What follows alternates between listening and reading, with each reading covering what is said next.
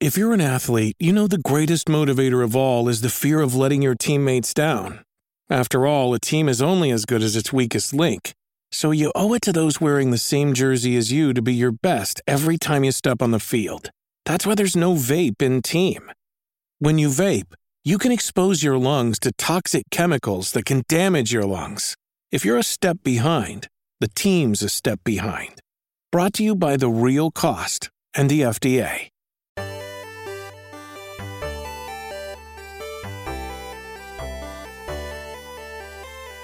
Hello and welcome to another episode of Box Trek. I am your host, Matt Brady. Joining me, as always, is Thomas the Motos Davis and Alan Thomas. Guys, how you doing today? So far, so good. How about yourself? Okay. Hey, I'm good. Do you want to know why? No. Because we're about to talk some RPGs. And I told you I didn't want to know why, and you did not respect my wishes. I told you. Hey. You know what? Hey, check your privilege, sir. I will. Face violated. Don't assume my privilege. Okay. Figured. But hey, so people ask us a lot. They say, "Hey, can you guys on YouTube?" There's a lot of comments. "Hey, can you guys do more RPG podcast?" And obviously, we can. So which is why today we're doing an first-person shooter podcast. Yeah, we're doing FPS. But so what we're going to do today, another RPG spotlight. We're just going to kind of pick a game and just kind of talk about it. And so I have my little wheel of death. I'm calling it here to see who gets to go first. And it is Alan. All right. I picked an ARPG. That's probably the game I've been playing the most over the last month or two, called Grim Dawn. If you're familiar with the game, there was recently an expansion released that added 2 new classes, a necromancer and something else I didn't like as much. I can't remember what it's called. Grim Dawn is a classic. It's a throwback to like a Diablo type game. It's actually sort of the spiritual successor to Titan Quest. Yeah. If you remember, that was a very good game. The class system and most of the dynamics of Grim Dawn are pretty similar to Titan Quest. You select a class, and then at level 10 or 15, you get to pick a second class if you'd like, and dual class throughout the rest of the game. With now the expansion, I believe it's up to 8 or 10 classes, so there's a really good amount of variety. Like any Diablo type game, there's tons of loot. When you quit the game and start it again, like out of that instance of it, you can kill all the monsters over again and find more loot, which is, magic find runs are where it's at. So, mm-hmm. It looks like Crate is they bought 2009. They bought the Titan Quest engine from Iron Lore. Crate Entertainment did. Yep.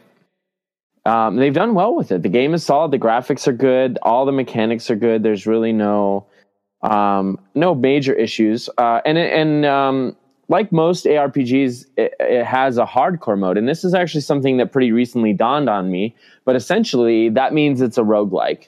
Mm-hmm. If you just play it on hardcore, it is now what everyone has come to know as a roguelike. If your character dies, it dies. But like most roguelikes, there's some small amount of carryover. So you can put items in a stash. You can stash the little item attachables, like runes and things like that you can attach to items. And so you don't lose everything. The progress that character made and some of the things you found will carry over and help your next character along the way. And sometimes it even distinguishes what kind of character you may want to play with next. Maybe you found like some really sweet Arcanist item, and so you're going to play an Arcanist next to get to the level where you can use that item and see how cool it is. So I've really been enjoying that. I generally die in the low to mid 30s, but I just got one above 40 for the first time in hardcore, and as frustrating as it is when your level 33 character dies that you've put a bunch of hours into, it's still fun to play the game. So that has to say a lot of good things about the game. Yeah. So this was a Kickstarter game, looks like. So I did not know. I bought it off Steam. Nope. It was actually a Kickstarted game. They kind of brought it. We're like, hey, so we have some of the developers who worked on Titan Quest, which was a really, really popular ARPG when it came out.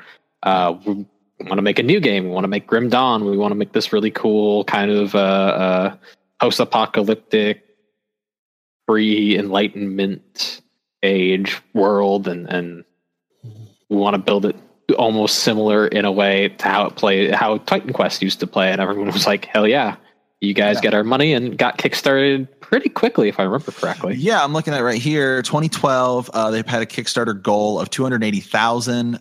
They reached the halfway point within 4 days. It finished up with $537,000. Yep. So that's pretty good. We've talked about Kickstarter before and games, and sometimes, just projects and Kickstarter in general. So it's nice to see one that not only actually worked the way it's supposed to work, but it looks like, man, these guys keep updating the game and releasing content just about every year for it. And it's not overpriced either. It's the content, even the relatively reasonable. So I think the base game is 30, but you can get it on sale. I think I bought it for like $15 or something one time, and it was on sale, and it's worth way more. I did buy this game the other day. I think I got it for 10, I want to say. Yeah. It was on sale because they just actually released one of their expansion packs. I think their first major one, if I'm not mistaken. So if I don't have the expansion pack, I can still like play with you guys quite a bit. I don't think so. Don't think so. I think you got to get it, Matt. Well, I've read from the comments about the expansion is one of the drawbacks is it does pigeonhole you. Okay, I got you. But there's the first add-on that they did was the Crucible, and it's essentially just like a little arena. Okay. And even that's fun. Like it was, I think I paid $8 for that. And I think that they have a DLC that you can buy that's just like literally just skins, and it's just like kind of a donation to the developers. Okay. And all those things, they're really upfront about what they are, unlike some other game makers lately. Then their DLCs that have been less than popular. I've had a lot of fun scrolling through games on Steam to see their recent reviews go in the tanks because of DLC money grabbing. Yeah, well, it looks like here I'm looking at the stats. It sold over 1 million units, and DLC sold over at least 200,000. Of course, that's on Wikipedia, so who knows when that's saying what it is. But Metacritic has it at 83. IGN gave it an 8.7. So I have not played this game, and I know both you guys have. So if I did play a lot of Titan Quest, because to me it was like I viewed Titan Quest as like the next version of Diablo 2. I played a ton of Diablo 2. Yeah. So coming from that, it's similar gameplay and stuff. Yeah. It's an ARPG, so click on your enemies to make them die, get a variety of abilities that you use with the number keys, and chug potions to make sure you don't keel over in the middle of a fight. Yeah. The neat thing is, like Titan Quest, you have the multi-classing. So you can take your warrior class for a bunch of levels until you can unlock, say, your necromancer class or your class that gets all the fire grenades. And so it allows you to be really, really flexible like Titan Quest. And then also gear will give you additional abilities occasionally. So one of my favorite items in Grim Dawn is actually a pair of pants called Soiled Pants. Soiled Pants. Which gives you an ability where you just pull shit out of your pants and throw it at enemies. Kind of horrifying. Nice. Would you say it's better than Diablo 3? Pre-Reaper Souls, I would have said yes, 100%. Yeah. Now, since they seem to be on track with Diablo 3 of late, it's harder to say. I would say it's a different experience. Yes, that's my point too. They're very different. If you just want to grind for difficulty and run through the same stuff over and over again, and that's your cup of tea, and I get that, like Diablo is probably better. This game, I think the classes are better, more permanentness in my choices. So like, that's what bothers me about Diablo. I don't like just being able to immediately respec everything anytime I want. I don't like that. That makes the character not feel me. And that's a big part of the experience. So Grim Dawn, you can pretty quickly respec, sort of. So in each class, there's 2 trees, essentially. There's your class tree, which allows you to unlock higher level skills. Okay. And each level up, you get a little more mana from it, you get a little more HP, and you get a little more of each of the stats in there, and it's specific to the class. So each class has its own strength. You cannot unspec that. You cannot. Oh, okay, that's cool. Take skills out of it once you put them in, and it's 50 skill points of the 3 you get per level to max that out. And each tier you hit on that new skills for that class. And the individual class skill points you can respec. But I find that you don't really need to that much. Once you find the play style that you like, you're going to stick to it usually.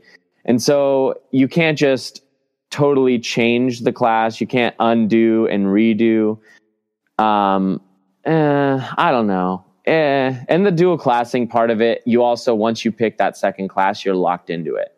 Okay. So your character kind of builds its own path. That's kind of cool. That's kind of cool though, because that was one of the things I really liked, like in Diablo 2, when it was like, oh, I want to do like, run the whole game through hell and everything. It was like, you really have to know your class. And so it's kind of cool because then you do like different builds, but if you can just respec, it's like, well, I just play one character and I can just change stuff. So I kind of like that, like, oh, I want to play through as this character and like, try everything out. Because for me, a lot of the times in RPGs, it's more about like the journey. Because once I get to that point to where I'm like super powerful, the game kind of loses its like luster for me. So that's kind of cool though. I actually like that about games. So I think that's what hardcore is, that you don't ever get to that point. You usually end up dying first. Okay. Yeah. Yeah, and I'm looking at the requirements here. It doesn't look like this game requires that much to run. Like 2 gigs of RAM, 5 gigs of hard drive space. Okay, it's pretty light. Yeah, keyboard and mouse. That's what it says on the forums. You got to have a keyboard and mouse. Yeah, don't play it with a gamepad. Yeah, it is definitely one of those games where the gamepad was added as an option for people who wanted to try it, but this game type is not suited towards a gamepad whatsoever. I mean, not even that weird Steam controller. No, do not pick up a Steam controller. I haven't used one. I don't know if they just seem so awkward to me.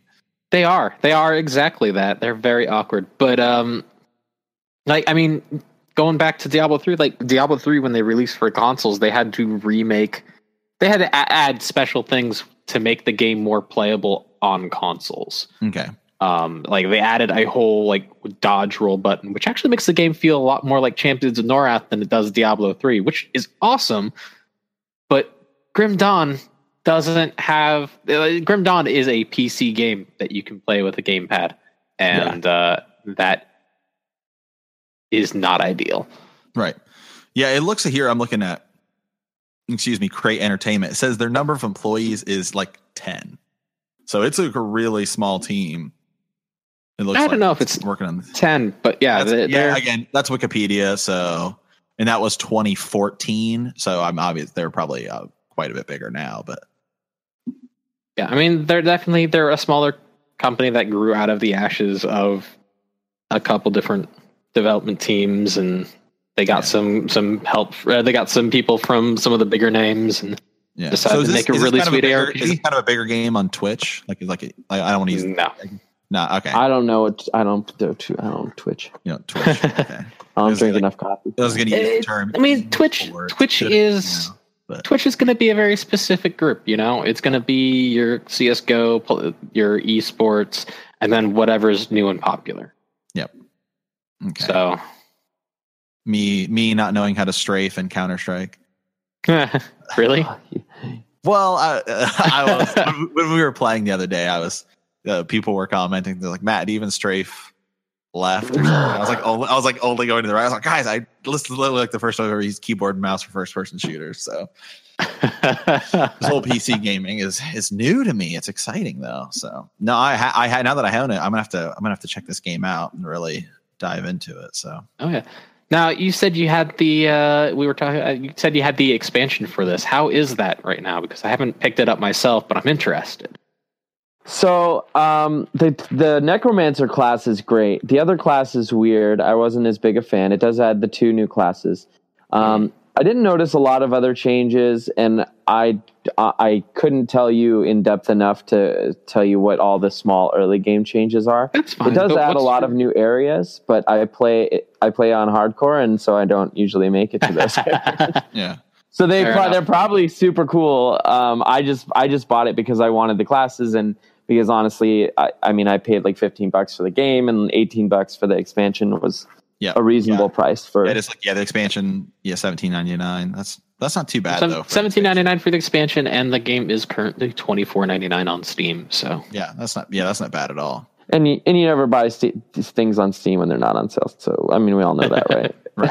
Right. It's gonna go on sale within the next 2 weeks. Just wait. Yeah. Everything goes on sale. I'll say like I get emails like, hey, this is on your wish. Something on your wish list is on sale. Steam wish list is on sale. Yeah. But when my wish list is like 300 games, I'm always like, okay, I like. Mine's at 50 some, I think. Yeah. Nah. Yeah, I'm also about 300 games. Yeah. Well, I own like 70 games. You know, I think Thomas owns like 7,000 games on Steam. So 907. I have like 300, I think. Oh, I haven't added the recent Humble Bundle games, so that's actually slightly more. Hey, sweet! You can hook me up with the ones you already have. So just subscribe to Humble Bundle, man. It's like $12 a month. I don't need to subscribe because you guys just give me free games, and my brother does too. My brother, like he has like a huge Steam library, and so every time I get on, it's like, oh, new games. It's like, Jesus, sweet! I have like over 100 games, and I've bought like 3. So yeah, it works for me. Okay. Next is in the wheel of death. Next is Thomas. So. Oh, you're just gonna give it to me, huh? Well, I spun the wheel, yeah, because I spun it at the beginning. Sorry, I guess I should have said. Okay. I guess I should have said. Oh, you're spinning for yeah, you should have. All right. Now we look like idiots. Alan Thomas than me. Okay. All right. Well, I'm going to go ahead and speak on another Western RPG. This one is a bit older than Grim Dawn. I'm going to be talking about a game called Planescape Torment, one of my favorite RPGs to ever come out of a little company called Black Isle. Mm-hmm. Now, Black Isle Studios was a development house back in the 90s. They were formed, I think, 96. I want to say they lasted up until looks like about 2004. Early mid 2000s. It was kind of sad to see them go because they made some of my favorite RPGs. They made Fallout, Planescape Torment. They made Icewind Dale and its expansions, Icewind Dale 2, and the second. Actually, I don't think they made the first Dark Alliance game. They made the second one. Baldur's Gate. They published. They published Baldur's Gate. But they developed Baldur's Gate Dark Alliance 2. Yes. I mean, Baldur's Gate was a BioWare game, I believe, back when BioWare was the little kind of group that could. How did these guys get into financial trouble when they were publishing these games that did really well? That is the question that we ask about a lot of 90s development houses. Okay. I'm not even joking. Or just studios. I'm looking at it, I'm like, I know Baldur's Gate, and the last game they published was Lionheart Legacy of the Crusader. I don't remember that one. Yeah, got good reviews. I don't know. I don't know anything about it. I really don't remember that one. I'll have to look that one up. Anyways, what we're talking about now is Planescape Torment. So back in the 90s, and this was late 90s, this was 99. Excuse me. Back in the 90s, it was kind of like the golden era of gaming for PC gamers. You had all sorts of wonderful like flight simulators and space games that had come out in the early to mid 90s and it started to die off. You had a ton of the just amazing RPGs coming left, right, and center. You had first-person shooters on the rise. You've had everything from Unreal and Unreal 2, not Unreal Tournament, sorry, Unreal Tournament. Then you had like the Quake series and all sorts of good stuff. There were some shining gems in that era, and Planescape Torment is, in my opinion, one of the finest. It is a D&D style RPG, and this is like classic RPG, wandering around, turn-based combat, very character driven. It took place in a world that was just out there in terms of fantasy. This wasn't like high fantasy. This was something completely different. It took place in this city essentially a city that had connections to all sorts of other planes and realms. And it was just kind of this weird mishmash of various kind of groups that had gotten lost and come together and found this city. I think it's called the City of Doors. And your character is essentially a immortal amnesiac. You wake up on a mortuary table. The nameless one. The nameless one. Yeah. He has no memory of who he is. He is essentially wandering the world of Planescape, trying to figure out who he is, what he's supposed to be doing, and he encounters characters through his travels that know him and that have either had really good or really bad interactions with him in the past. And so the whole story is this weird kind of mystery of like figuring out who you are and figuring out how to deal with the information you get. And it's actually really, really interesting. Like, I would say this game is far better because of its story than its gameplay. Because its gameplay, while not terrible, it's a D&D game. Yeah. Roll dice, build out your character, kind of build up your stats. But this is back when there was a lot less, I would say, simplification. Mm-hmm. So you wouldn't be told, oh, you need to have this level before you can give these responses. There were things that you wouldn't be able to do unless you met some sort of specific goal or did a specific thing earlier on, and the game wouldn't tell you about these things. But the game was a game that was like no other at the time. I mean, like I said, it was all story. It was pretty much your character and his companions and the way they interacted, their interpersonal stories, the backgrounds of the game, which just kind of takes a weird turn at the end, because a fun little tidbit is that the studio, like Black Isle, didn't have the money or the time to make all of the stuff they wanted to do for the game, including its endings. Yeah. And they decided to work around that, and it comes out really, really well. And it really kind of gives you all this mind fuck to the storyline. The sound direction was amazing. It has voice acting in it, which is pretty solid.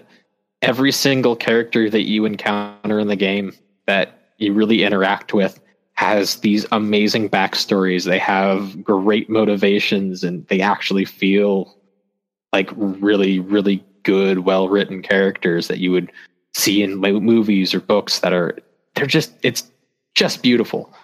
And I want to say more about all sorts of little tidbits, but I don't want to give anything away because I want people to play this game. Well, if you want to play it, you can pick it up for $20 on Steam. It's the enhanced edition came out.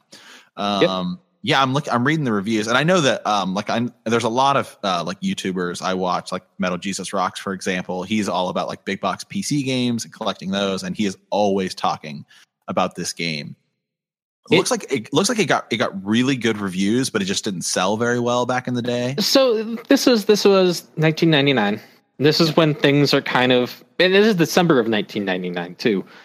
This is when PC gaming was starting to get on its way out, because we've had the PlayStation and Nintendo 64, and consoles are starting to gain traction. Mm-hmm. I believe 99, isn't 99 like right around? 99, yeah, the greatest day in the history of the world. The day Dreamcast came out. Yeah, like we're right about to hit the PlayStation 2, and we're right about to hit like the next big generation of consoles. Yep. And so we are starting to see the decline. This is the end of the golden era of PC games. Yeah, PC gaming has kind of gone in this weird turn where PC gaming was like the best way to play things.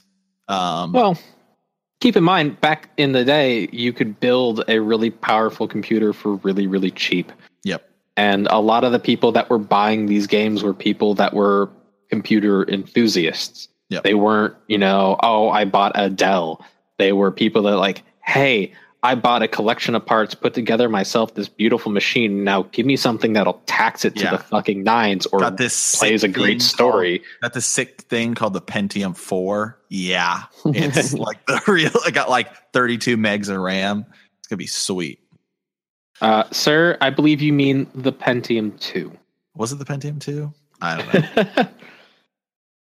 But the Pentium 4 was like, it was much later. Yeah. Yes. Anyway. But this is kind of like we were starting to see a turn in the audience. We were starting to see consoles get a rise. It's one of those things where it was the right game at the wrong time. Yeah. Had this come out, had the ability to come out 5 years earlier, you would not have heard the end of it. You would know it today, even if you hadn't been a PC gamer. So is combat in this game? It looks to me like it's like Diablo. No. Well, no. It is a turn-based game. So it is freeform area, like it's not like grid-based. So you can walk around, you use your movement points, you cast spells, but it is not a action RPG by any means. Okay. Yeah, I'm looking at the reviews here. I mean, Computer Gaming World named the game of the year, PC Gamers US, GameSpy added it to their Hall of Fame in like 2004. I mean, it looks like everybody like loves this game. The reviews on Steam are like nothing short of, I mean, people just like, some guy says best game ever read, best book ever played. That's entirely accurate. Yeah. And it is worth putting in the time. Yeah, my official best game ever. Biggest regret, passing this game up when it came out. One of the best stories in an RPG. Why are you reading reviews? Just go and play this classic. Yeah. And I guess they're it's absolutely also out right. on Android and iOS. I don't. So yes, there was a recent thing where a lot of those older games like Baldur's Gate and Planescape Torment got put onto mobile platforms, and I don't know how well those play. I would personally say avoid those unless you got one of those really, really big iPads or a really big mobile device. Phablet. A phablet, yeah. Just I would just get it for PC or Mac or what have you. Okay, so the company that has released it is called Beamdog, which is a tiny little company. Looks like it's a Canadian video game developer, publisher, and distributor. It's like some former BioWare guy. It looks like the only thing they've done is they released MDK2 for the Wii. I didn't know that existed. Then they've mostly just published like Baldur's Gate in 2012. And then Planescape Torment this year and Baldur's Gate Siege of the Dragonspear last year. So yeah, that's cool. Like I said, for this game, I did not play it back in the day, but I've heard nothing but praise from it. And a lot of the YouTubers I see who are like, into classic RPGs, or classic PC gaming, I guess I should say. I mean, they're always talking about this game just being like one of the best things they've ever played. I'm looking at screenshots and stuff. It looks really unique. To me, it just looks like Diablo, but I think it's just because it's that overhead. It's an isometric viewpoint, and it has its own unique kind of flair to it. It's definitely not a Diablo game, though. Yeah. How long is it, do you think? Oh, that's a good 80, 90 hours at minimum. Like it's not, so it's a long game that's really heavily invested on story, and it's got a lot of little side, like kind of storylines to explore. Yeah. And the graphics in this look, I mean, I guess I should say the art style looks so cool. It's almost like this, like, I don't even know how I would describe it, because it's not high fantasy. I would say it is kind of a, it's like, I don't even want to say steampunk. No, like, I mean, it varies on the plane. Like there are some places you go where things will have more of a high fantasy look to them. The City of Doors itself has a vastly it's very dark, which is cool. Yes, it's gritty and dark, and I like it's what's like the word is on the tip of my tongue, but I cannot think of the name. That's okay. Or think of it. So yeah, but $20 on the Steam. I don't know how much it is. Oh, not City of Doors. I'm sorry. It's Sigil. That's the name of the city. Sigil. Fuck. What was City of Doors? Alan, have you played this? Nope. Do you heard about it or anything? Or not really? No. I knew the name was a name of a game, but yeah, Interplay. Yeah, Interplay's done a lot of. Oh, Interplay was a publisher of glorious gaming back in the golden age. Oh yeah, they helped publish a little Blizzard game. People don't really realize it was a Blizzard game called Rock and Roll Racers, which I've talked about a lot. But they also produced one of my favorite first-person series, Descent. Okay, one of my favorite games. But that is not what we're here for today. Yeah, a Planescape Torment. Again, like I said, I've heard so much. Just like universal praise about this game. I'm gonna have to check it out. $20. Okay. Yeah. I may just have to get it. Okay. The game I am here to talk about is Enchanted Arms. It was almost like came out in 2006 for the 360 and then 2007 for the PS3. So very, very early RPGs. I'm fairly certain this was either the first or second RPG actually released for the 360. It came out right around the same time as Oblivion. Developed and published by From Software. So have either of you guys played it? Enchanted Arms? Yeah. No? Thomas, you have? Okay. I have. So Alan, here, I'm going to describe this to you, okay? Because this is the most unique JRPG you'll have ever heard. Okay, so I'm going to give you all the scenarios that this game has, and no video game you've ever played has had these things, okay? You have Japanese students, okay? See, so far, it's already, you've never played a game like that, right? You have these Japanese students who, everything's going cool. They're at this school where they learn magic. Next thing you know, they go to this festival and somehow release a demon that like teleports them, basically destroys the world, teleports them to this like parallel universe, like 1,000 years in the future. And I thought they just had to leave the town. I don't remember that part. No, it's no. It's like they awaken, or no, a group raids the school.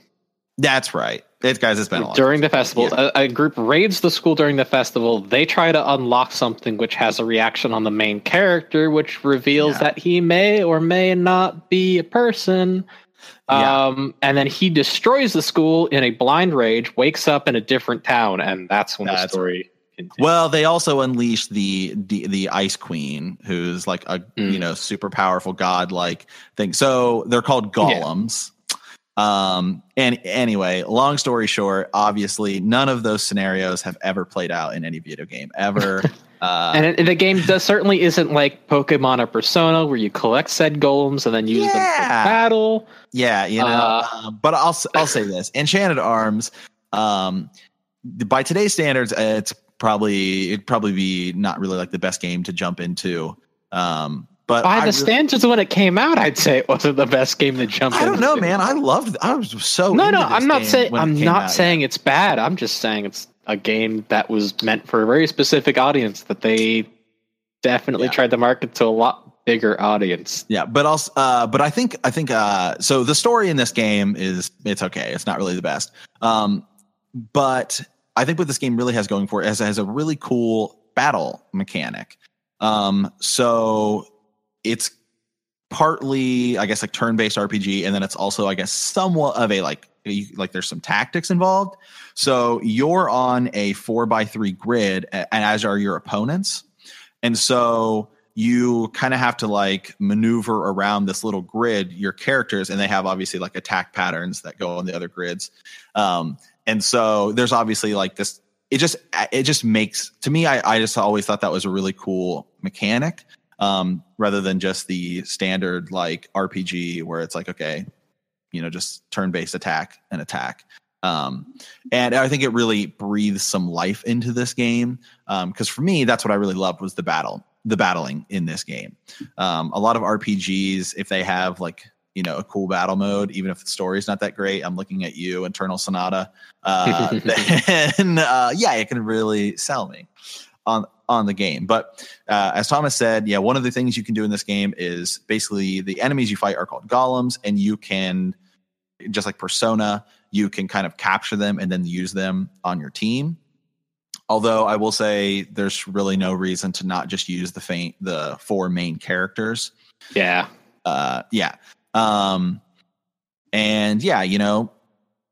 Music, the soundtrack, it's kind of forgettable. I was watching a bunch of reviews today, and a lot of people said that the graphics were like not that great, but I thought they actually were pretty good for the time.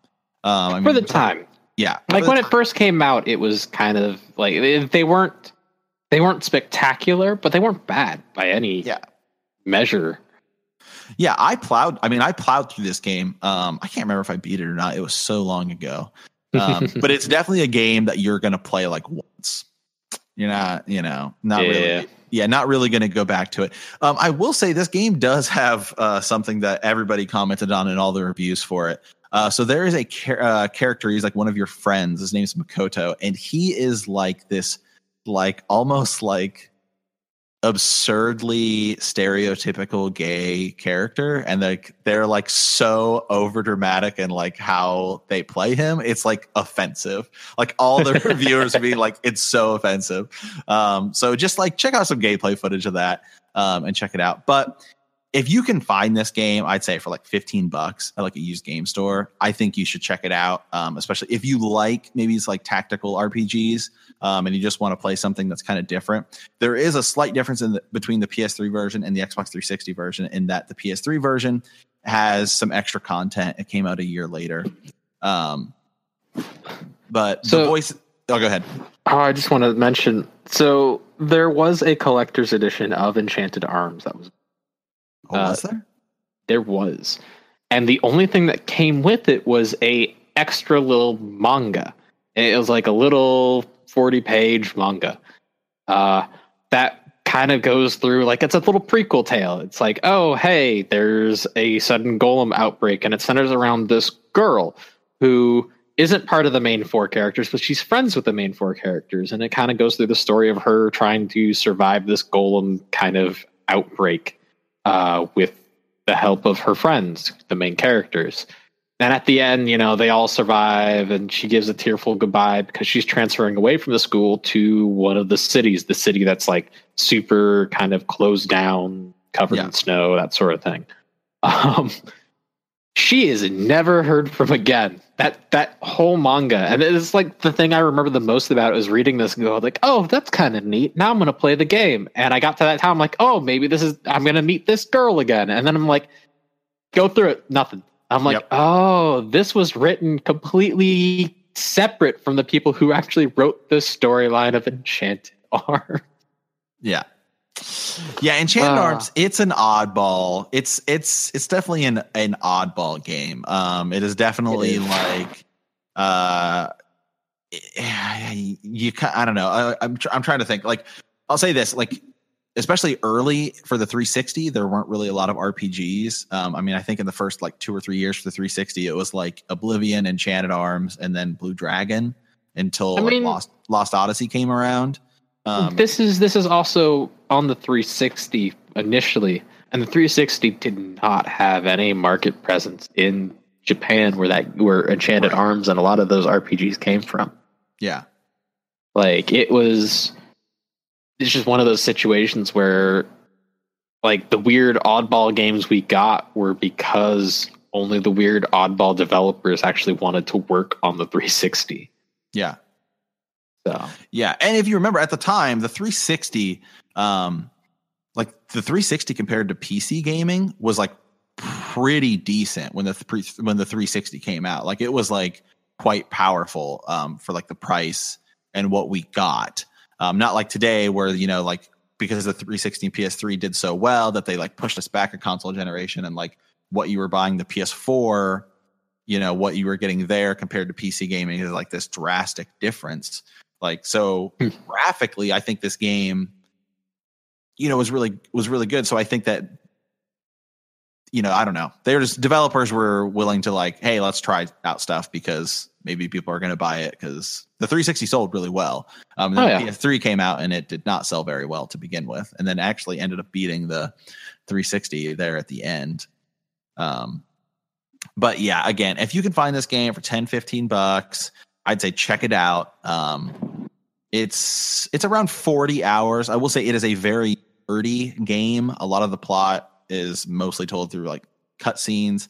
One of the cool things about the battle system is that you can like fast forward it, which makes it a lot better, especially because this is a random encounter game, so there's a lot of battling, and so, you know, later in the game, at least you have the ability to fast forward battles, which is always nice in RPGs. Yes. That was one of the better aspects, was just like you click a button and you don't have to deal with grinding. Yeah. Yeah. And again, if you look at all the RPGs that are even at this point still like that came out on the 360, especially in the early years, I'd say it was one of the better ones. I mean, it's not Infinite Undiscovery. It's not The Last Remnant. It's not Final Fantasy 13. So, you know, at least it's got that going for it. All right. You're selling it real high there. Yep. This is an RPG spotlight. I didn't say these games have to be great. It's got decent. You. Okay. Again, I the way I look at games is it's kind of like, how much am I paying for it to what am I getting out for it? Or what? Yeah, it seems like you try to sell games as if we all had time traveling machines and we're traveling back to this time and getting stuck, and then now we only have that selection of games to do. Well, I think. I look at it as like collectors, because a lot of people that like collect. That's true. Yeah. A lot of YouTubers and stuff that collect like go back and they want to play all these games and stuff. So yeah, it's like a hidden rock. Yeah, it's not really a hidden gem, but I don't know. I really enjoyed it. I thought it was one different. I don't know. Maybe I was just naive back in the day, you know? Because I think you're painting the picture of it really well. Like in that time, what else were you to play? You know? Yeah. So. Okay. Well, that is our show for today. I'd say you could find us on the internet, but you can't find Thomas. You can find Alan. Where can people find you? Facebook or Portland Dodgeball on YouTube. Portland Dodgeball. I play dodgeball. Alan's pretty much a professional dodgeball player. You can find me pretty much anywhere on the internet at Super Games Bros. And you can find us on Podbean, iTunes, and of course YouTube. And as always, thanks for listening.